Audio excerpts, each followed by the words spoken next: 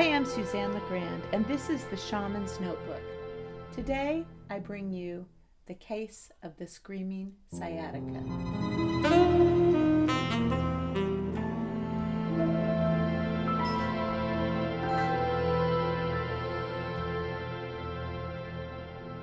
Irene Jones is a poet, a former union organizer, a teacher, and a storyteller, with a love of houses and a story for each one of the many houses she's lived in throughout the country. 5 feet tall with flame-red hair, she speaks with a southern accent about growing up in the rural South, and her grandmother and her mother's anger, and her decision as a child to be the one in the family who would see the good in people. To create a different life, with different values than those she had inherited, Irene moved far away from her family and lived in many houses across the country. These days, when she stands, she waits for her knees to remember to hold her weight. Each footstep is painstaking, so as to minimize the pain in her lower back, the osteoarthritis in both feet, the sciatica in both hips.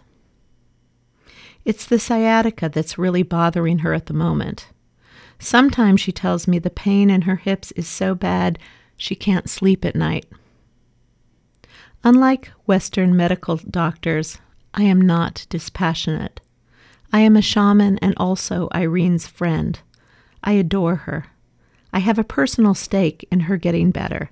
I want to hear her stories, and I know that to the extent she heals her hip pain, she will heal me as well. For those of you who may not be familiar with shamanism, shamans are medicine men and women who have existed in every culture. Before there was a medical profession, people would go to shamans to help heal their illness. Unlike a Western doctor, a shaman sees the individual's illness as expressing a disease that exists in the collective. To find a cure, a shaman goes on a journey in search of the root cause of the disease, which begins with one person, but ends up healing the whole collective. Healing, you might say, is holographic. Every person who comes to me for a healing shows me a mirror of something within me that is also in need of healing. I've had intense hip pain, on and off for years. Sitting for long periods of time doesn't help. When the pain is intense, it feels as if my hips are screaming at me. Maybe, if I figure out why Irene's hips are hurting, I will also get some clues as to what my hips are trying to tell me. What's the message? This is the question that I begin every healing with. The body speaks. It's always speaking to us, literally and symbolically, but we're not in the habit of listening. Most of us live in a world disconnected from our bodies, in a state of semi-numbness, where the virtual world dominates our time and attention. If we ignore the body's subtler messages, the body resorts to more direct, less subtle ways to get the message to us. Pain being a message we can't ignore. The body speaks in sensations: hot, cold, sharp, prickly, aching, tingling, tightness. The body also speaks symbolically. For example, the hips allow a person to be autonomous, to move on their own, to stand up on their own 2 feet. I do some research and find out that symbolically hips hold our deepest beliefs, our root or ancestral knowledge, our relationships, and what connects us to our physical earthly life. Our relationship with our mother, our home, our emotions, our fears, our money. In Does the Body Lie?, Luis Martin Simos says that hips have to do with flexibility on one hand and feelings of valuation or devaluation on the other. Devaluation fits for Irene. Her reaction to the anger of her grandmother and the animosity of her mother was to maintain a positive attitude while often being belittled and emotionally abused by them. Simos also says that hip flexibility may be a response to someone else's attempt to influence you. When someone in your life violates your own deeply held values and you go along with it, you are in effect too flexible, too willing to bend to the will of another. The cost is your own mobility and autonomy. Hip pain may thus be an indication you've compromised your fundamental values. You can't move forward in your life and at the same time act against your own needs and desires without painful consequences. Irene is married to a narcissist whom she feels responsible for. He talks a lot about her family money and what he will do when she inherits it. She disagrees with his plans but doesn't tell him directly because he dismisses her opinions. If part of the hip's function is to enable us to be autonomous, Irene's hips may be telling her that meeting her husband's needs at the expense of her own is costing her. She can't move forward in her life while acting against her own values. So I do a healing on Irene, and she reports back to me that she's feeling better and that the pain has subsided somewhat.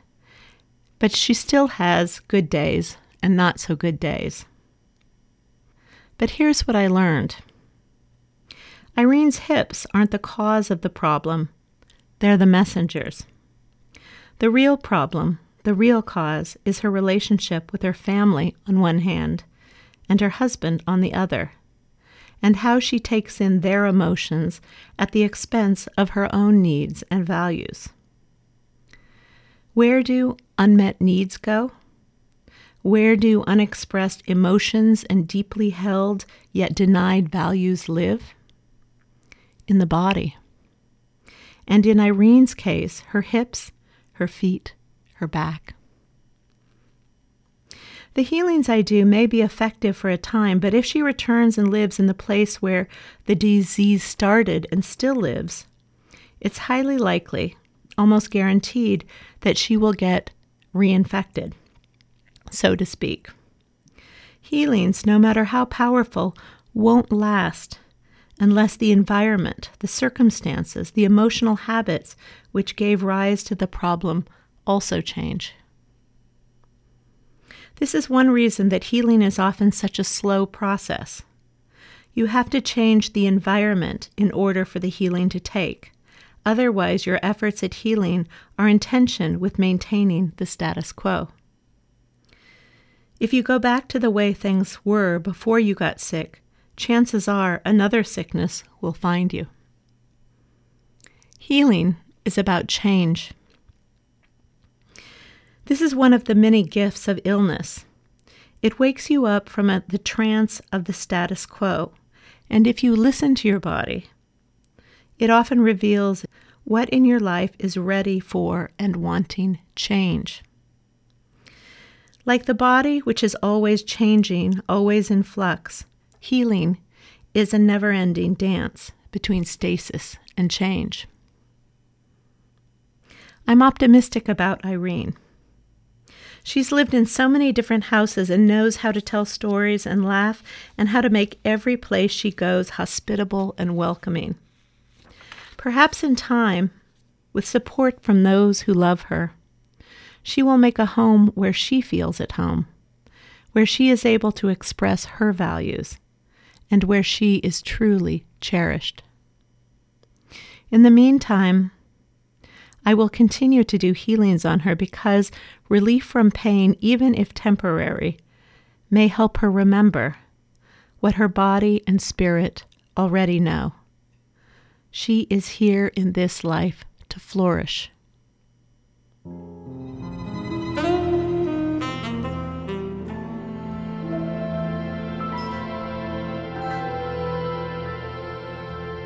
Thanks for listening to The Shaman's Notebook.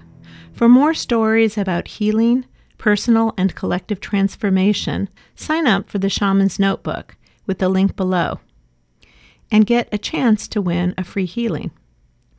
Next up, I tackle the case of the cutesy cha-cha.